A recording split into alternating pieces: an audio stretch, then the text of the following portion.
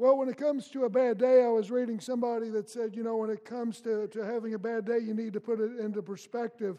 Somebody said, you're going to have a really bad day when you put on your pants, a pair of pants that you were wearing in the spring, and they don't rise above your knees.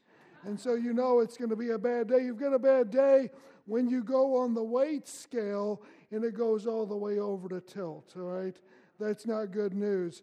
But you're going to have a really bad day when you happen to be driving behind a biker gang or a group of Hell's Angels and your horn gets stuck. You get a really bad day. In fact, you're probably going to be feeling bad for a few months after that. But the good news is that Jesus says it's okay to have a bad day. In fact, Jesus said that if you've got tears, if you've got mourning, if you've got difficulties in your life, it can be the gateway, the pathway to blessing. Now, we're on a series, an 8-week series called The Blessed Life. And we're looking at 8 ways Jesus said that we can truly live the blessed or ideal life. And the first way we saw last week is Jesus says, blessed are the poor in spirit. And the blessed life happens when you're poor in spirit, when you realize that the gifts of God come from His generosity. And it's something that we don't earn. It's something that we can never repay. He just gives it to us because He loves us. And when we get to the place where we're poor in spirit and we humble ourselves enough to receive it, then that is the foundation for a blessed life.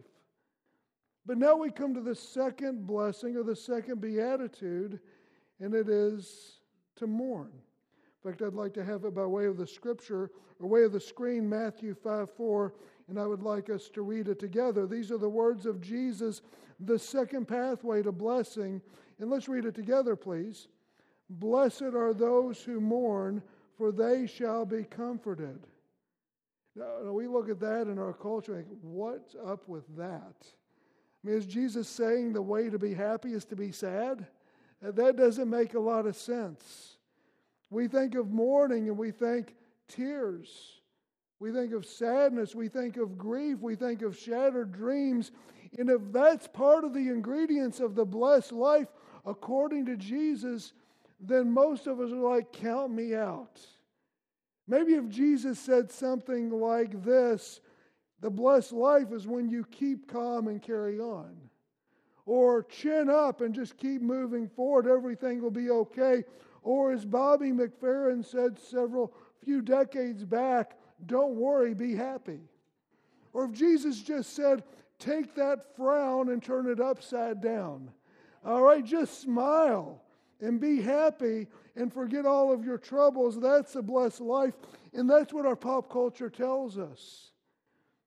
And you might be here this morning and you're kind of like, you know what? Life's pretty good for me. Things are going pretty smooth. All the bills are paid and everything's going along pretty well. And if you're at that place today, I'm glad for you. But then there's others of you. You come in here this morning and your stomach's churning. You've got difficulties going on. Could be some conflicts going on at home or with your family. Maybe you've got the news that you've been laid off. Maybe you've just had a fight with your spouse. Maybe the money isn't where it needs to be. Maybe there's grief that's coming into your life because of certain circumstances. But the good news is Jesus looked at you and He says, blessed are you who mourn, for you will be comforted.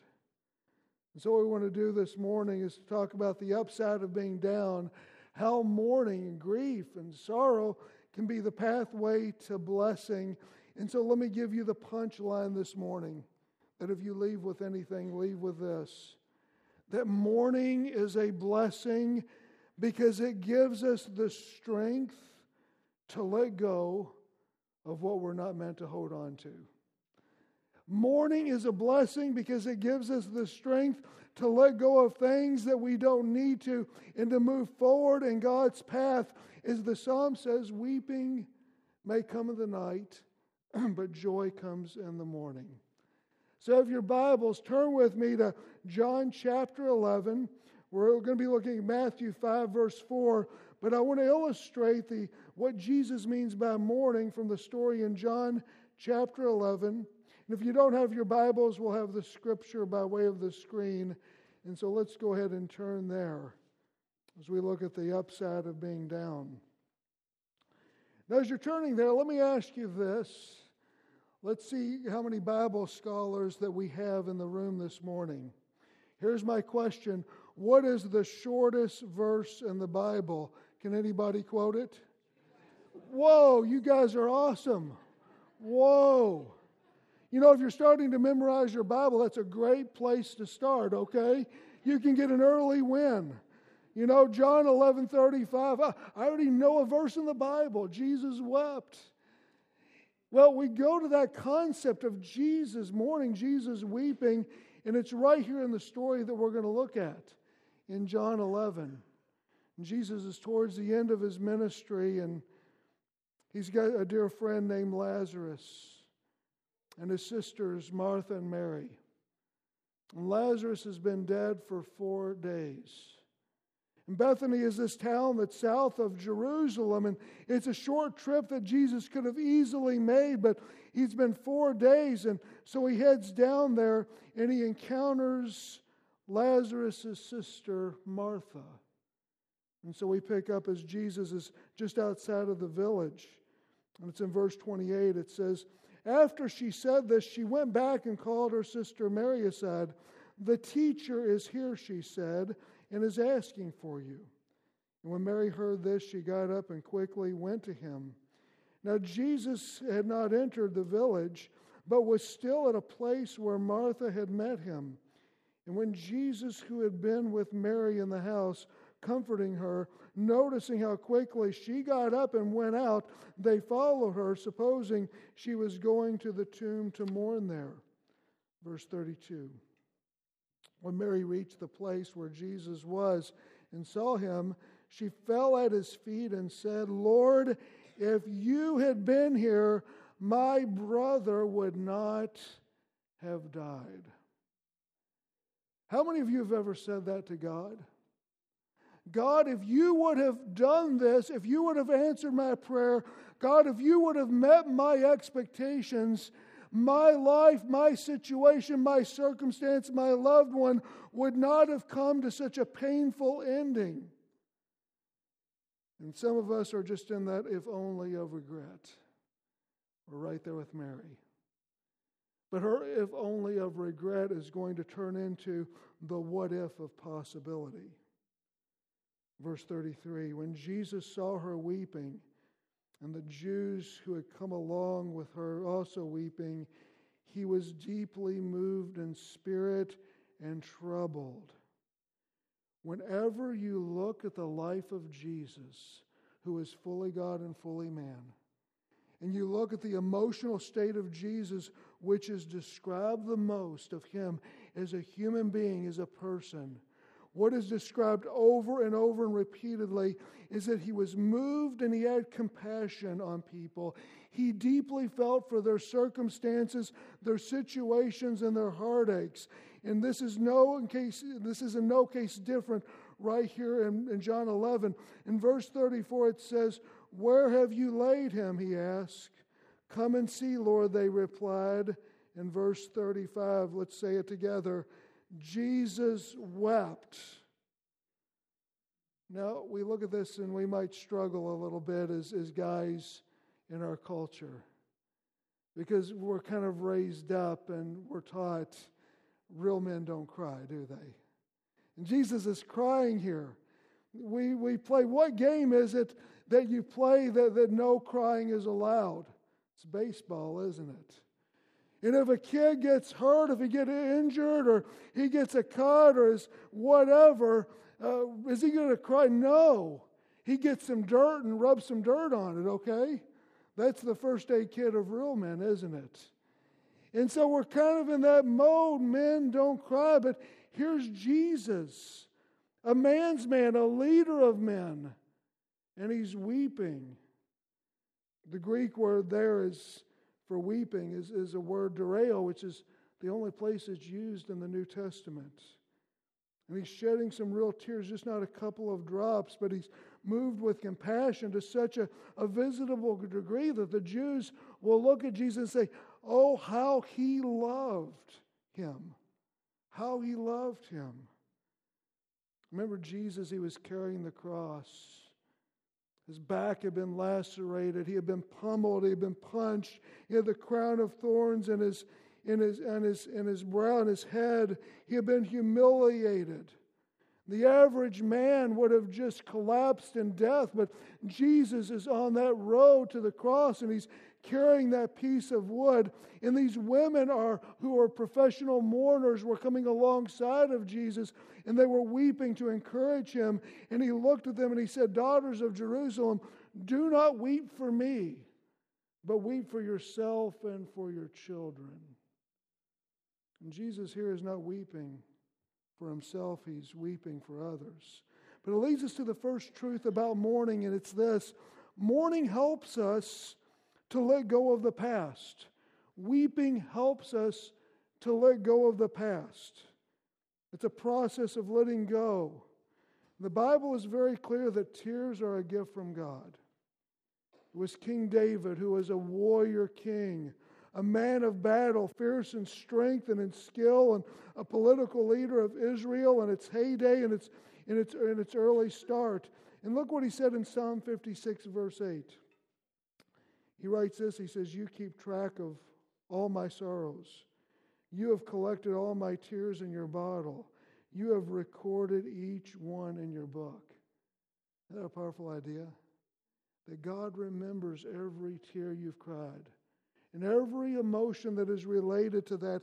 And he values that. And the evidence is that when we cry, it is physically healthy.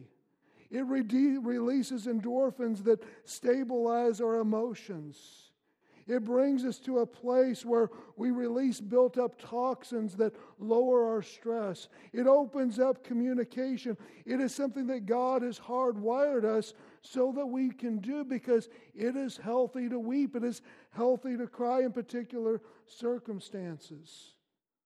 And the fact is that when we bottle in our emotions and we don't have a healthy release of them, they become like a pressure cooker.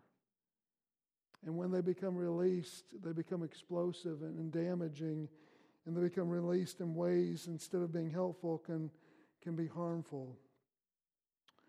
I have to be a little autobiographical here, because as I'm thinking about this message, I have to admit that when it comes to my emotions, I'm not a person who cries very often.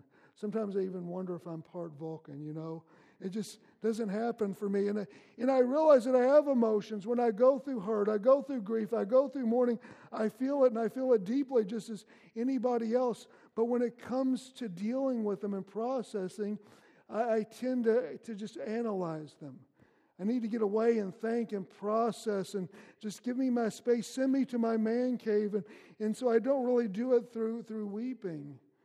But I'll have to admit there is one area of my life I do cry a lot, and I'm going to be man enough to admit it's watching movies. I mean, I can be pretty bad watching. In fact, a lot of people don't even want to go to the theater with me. It can be pretty embarrassing, you know. And I remember my kids were little, and we'd all be watching a movie, and I'm the dad, I'm the man, and I'm crying more than anybody in my family. And I'd be weeping, crying, whatever, over some scene in a movie, and the kids will look at Brenda. They're like, what's going on with Dad? Is he okay? It's just the movie. Then they'll look at me. I say, kids, stop looking at me. Watch the movie, okay? And I mean, if you can get through Toy Story 3 and hold it together, I mean, you're a real man, okay? That moves me to tears. We all have emotions. And they come out different, and some people, they express it in different ways, and they mourn differently than others, and that's okay. But the Bible respects that we go through weeping, we go through mourning, we go through grief. And the Bible tells us that when somebody does, we are to weep with those who weep. Do you know what that means? If somebody's going through mourning and grief and hardship, and we weep with those who weep, we do two things. We give them our sorrow and we give them our silence. And we respect the process that they're going through, because as they're weeping, they're gaining the strength to let go of something that they don't need to hold on to anymore. And sometimes we become like a junior Holy Spirit and we short circuit the process for that person. Somebody's faced a big loss in their lives. And so we come like this junior deity and we say, oh, well, God must have a plan. You shouldn't feel so bad about that. Well, God does have a plan, and it wasn't for you to be so rude. He does have a plan, and it was for you to listen and to have sorrow and to have silence. Sometimes somebody's going through a loss or a struggle, and we say things like, well, I know how you feel. Well, do you? Have you been in their body? Have you been in their mind? Have you been in their emotions? If you have, that's pretty weird. That's kind of creepy. You don't know how somebody feels because you are not them. And so the Bible tells us to weep with those who weep. Give them their space. Allow them to process that without having answers or telling them how they should feel. We go through grief. And somebody's faced a loss in their life.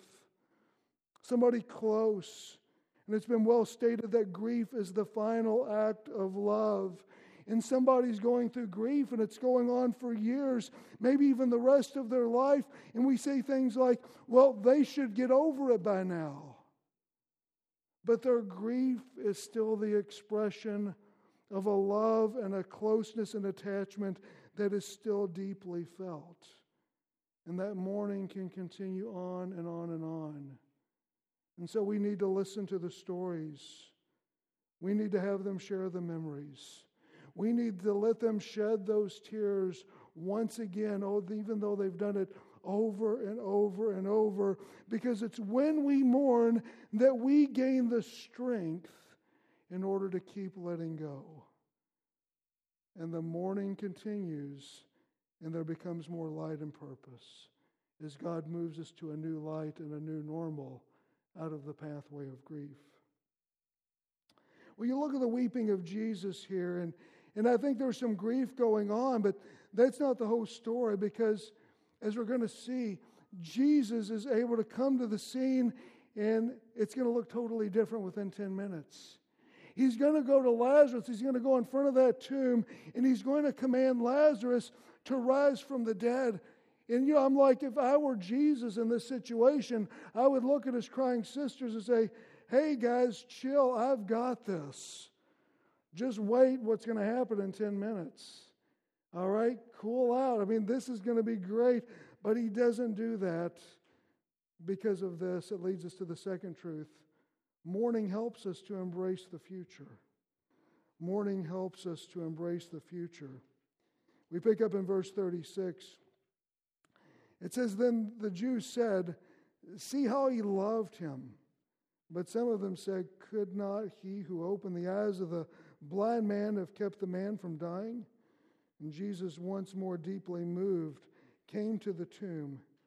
And it was a cave. It was a cave with a stone laid across the entrance. Verse 43 now. Jesus called in a loud voice, Lazarus, come out. And the dead man came out, and his hands and feet were wrapped with strips of linen and cloth around his face. Jesus said, blessed are those who mourn, not because they mourn, not because they grieve, not because they hurt, but because of what's on the other side of the mourning. Jesus says, blessed are those who mourn, not because the mourning is good in of itself, but because it opens a door and a pathway from the if-onlys to the what-if of possibilities. And there's two words when Jesus gives the beatitude.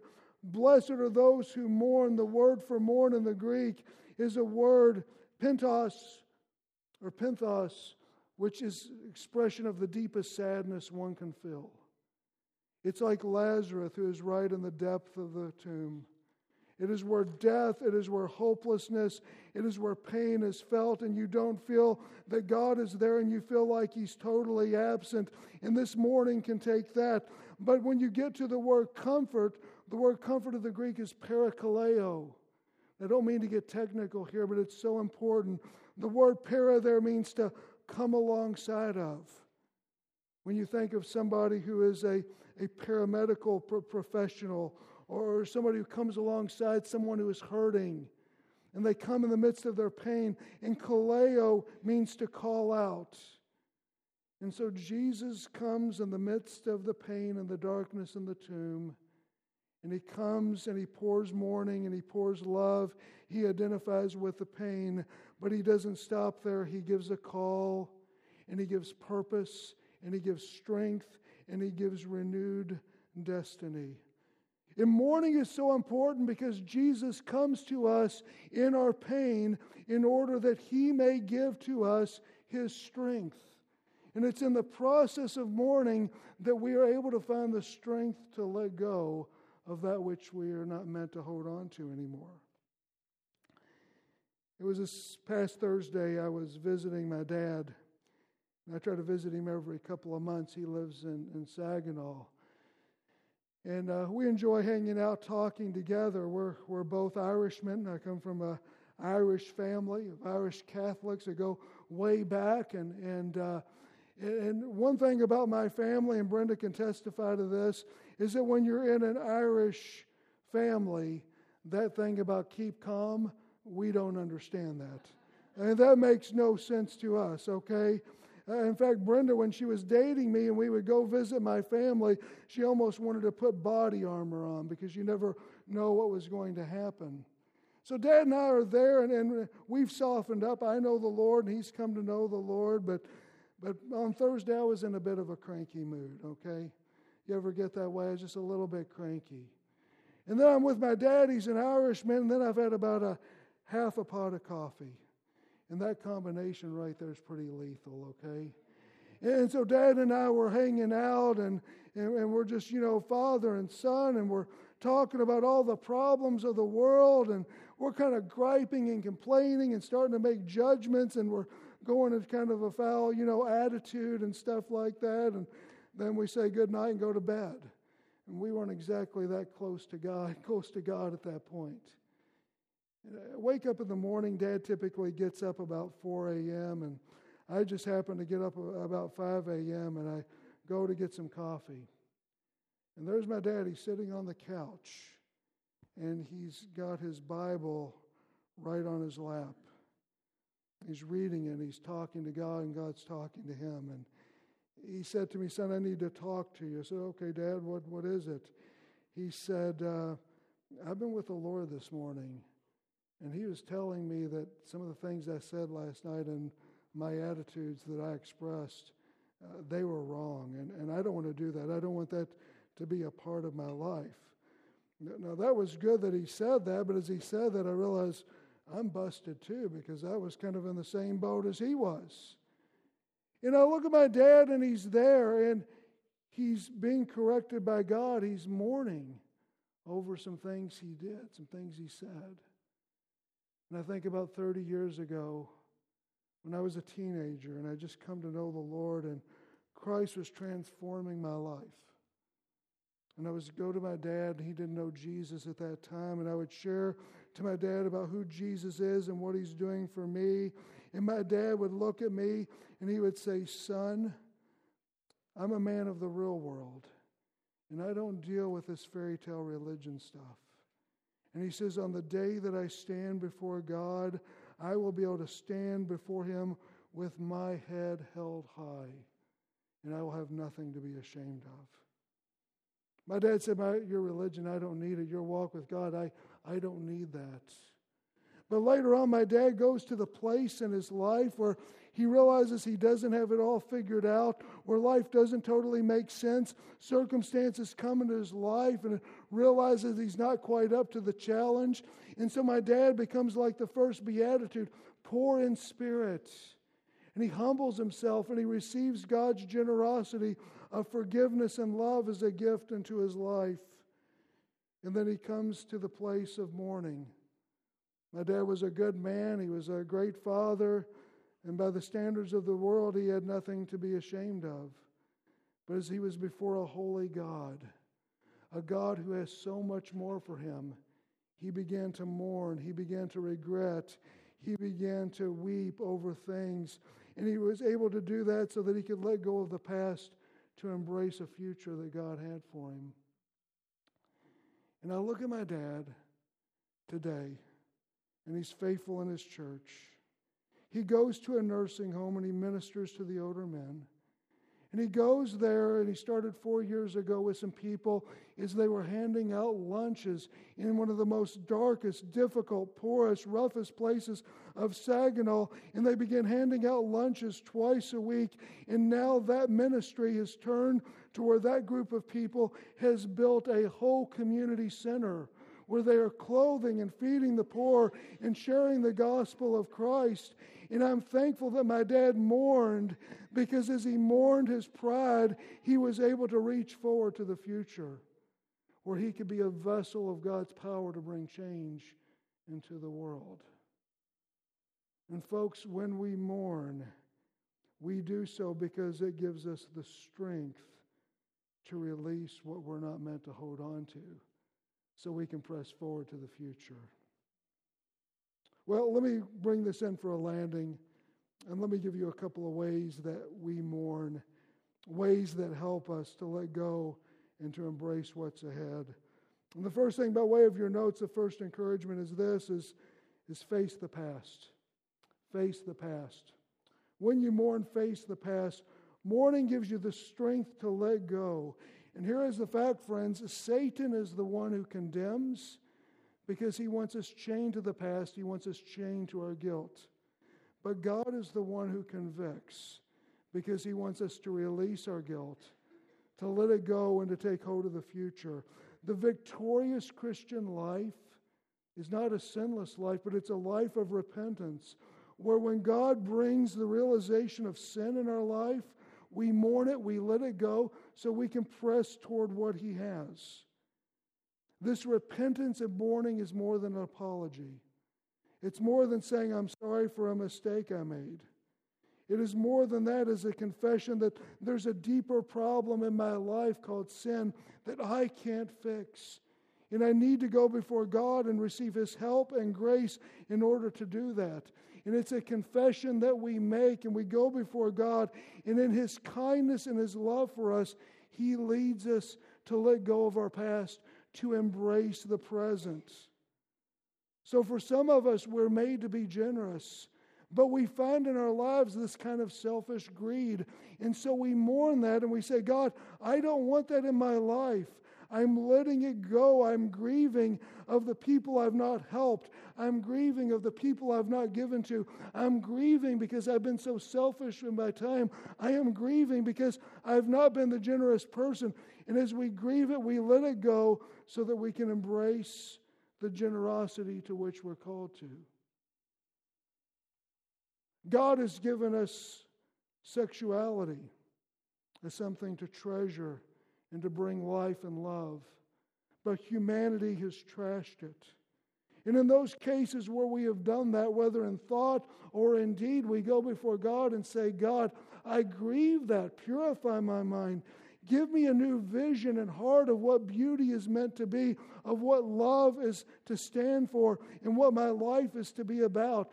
We are wired to worship God, but instead we worship material things.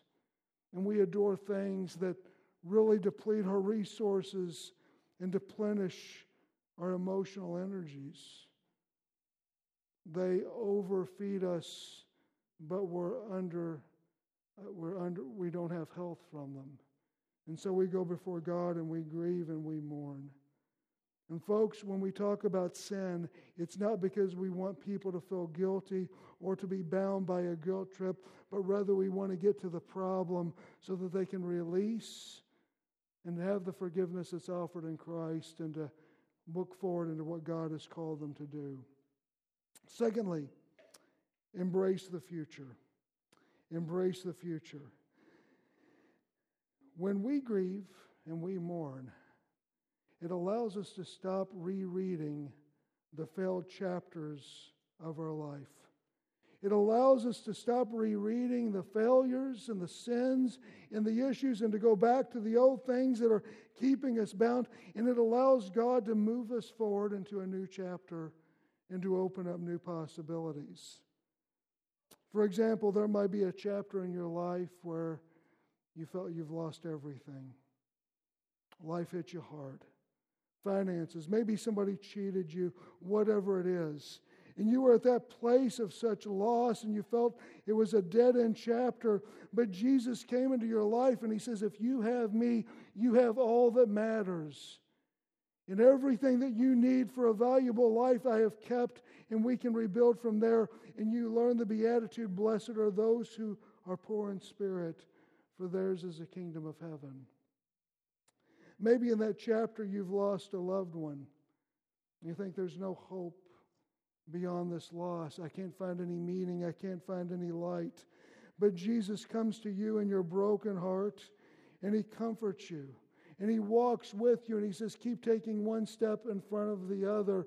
And you realize that your life still has value. It still has meaning and still has purpose. And you realize the beatitude, blessed are those who mourn, for they will be comforted. You're in a chapter in your life and you felt run over, you felt beat up.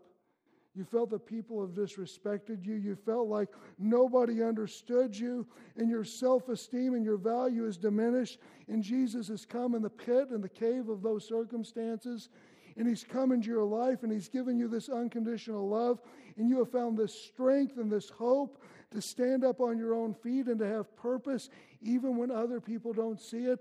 And you learn the beatitude, blessed are the meek, for they will inherit the earth. You're at that place in your life you thought you knew it all. You thought that your snap judgments and your opinions about everything were so clear, and that if everybody could see the world in the way you did, this world would be a better place. You were often wrong, but you were never in doubt. And Jesus came to your life and He made you teachable. He gave you grace. And you began to see there's a whole other way of viewing the world through His Word and through His truth.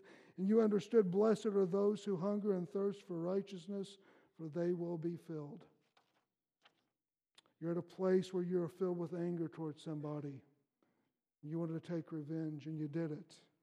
You got back at the person who hurt you, but in the process of getting back with them, you realized that you were becoming the person just like the person that you hated. In getting revenge, you became like the person who so hurt you, and your life became more miserable. And Jesus came into your life in that chapter, and He gave you forgiveness. He gave you unconditional love, and He allowed you to take that person off of your hook and put them onto His hook. And you realize the truth, blessed are the merciful, for they will be shown mercy. You and your relationships had followed carnality, and sexuality just became simply something to satisfy your own cravings. But the more you did it, the more you became addicted to it, and the more you became empty, and the more you became less of a man or a woman. And Jesus came into your life and He forgave you, and He showed you a new vision of what love and beauty is. And you realize the beatitude, blessed are the pure in heart, for they will see God. When it came to your faith, you hid. You didn't want people to really know you were a Christian. You didn't want people to really know what you stood for and you what believed. And so you were ashamed. But Jesus came to you and He loved you and He forgave you. And He told you that your life is just not to fit in, but to stand out. And you've learned to take a stand for what you know to be true according to God's Word. And you realize the truth of the final beatitude. Blessed are those who are persecuted for righteousness, for theirs is the kingdom of heaven. I want to invite the worship team to come forward. And I want to put a quote from John Piper by way of the screen. And John Piper writes this when it comes to weeping and mourning. He says, occasionally, Weep deeply over the life you hoped would be. Grieve the losses, then wash your face, trust God, and embrace the life you have. And the good news about mourning is that it gives us the strength to let go, and we realize that it's not too late to begin the life that God intended. Amen? Let's stand, let's rise as we worship and as we sing.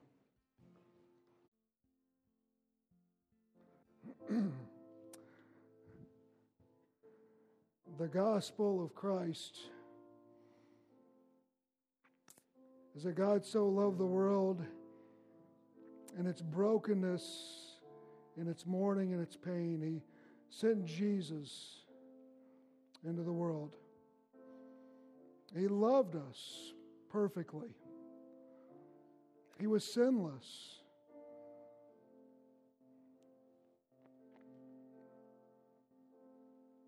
But He went to the cross.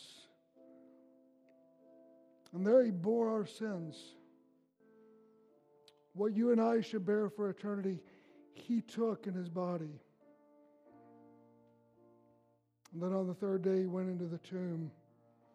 And He buried our sins and He rose victorious. And He ascended to the Father and He is praying for each one of you that you will be in a relationship with Him. And if anybody will call to His name, in the midst of their mourning, in the midst of their hurting, He will come to them and He will give them life. He just simply says, look to me, believe in me, ask for the gift of salvation, and I will give it to you. And maybe you're in mourning, this weeping, pain, difficulty, whatever it may be. And Jesus is there to identify with you and to raise you out of that pit, raise you out of that tomb, and to call new strength into your life. Let's pray.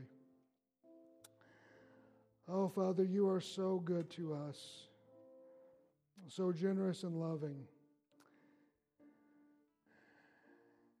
And Father, this morning there might be some here who their life has been filled with tears. Maybe it's not always expressed in their eyes and the water that flows, but maybe from a heart that's broken. Maybe it's from a sin that has been committed that's caused regret. Maybe it's from a relationship that is falling apart, that they just don't know how to put back together. Whatever the case is, when we mourn and we look to you and you come into our lives, you give us comfort because you call us to a new hope and a new destiny.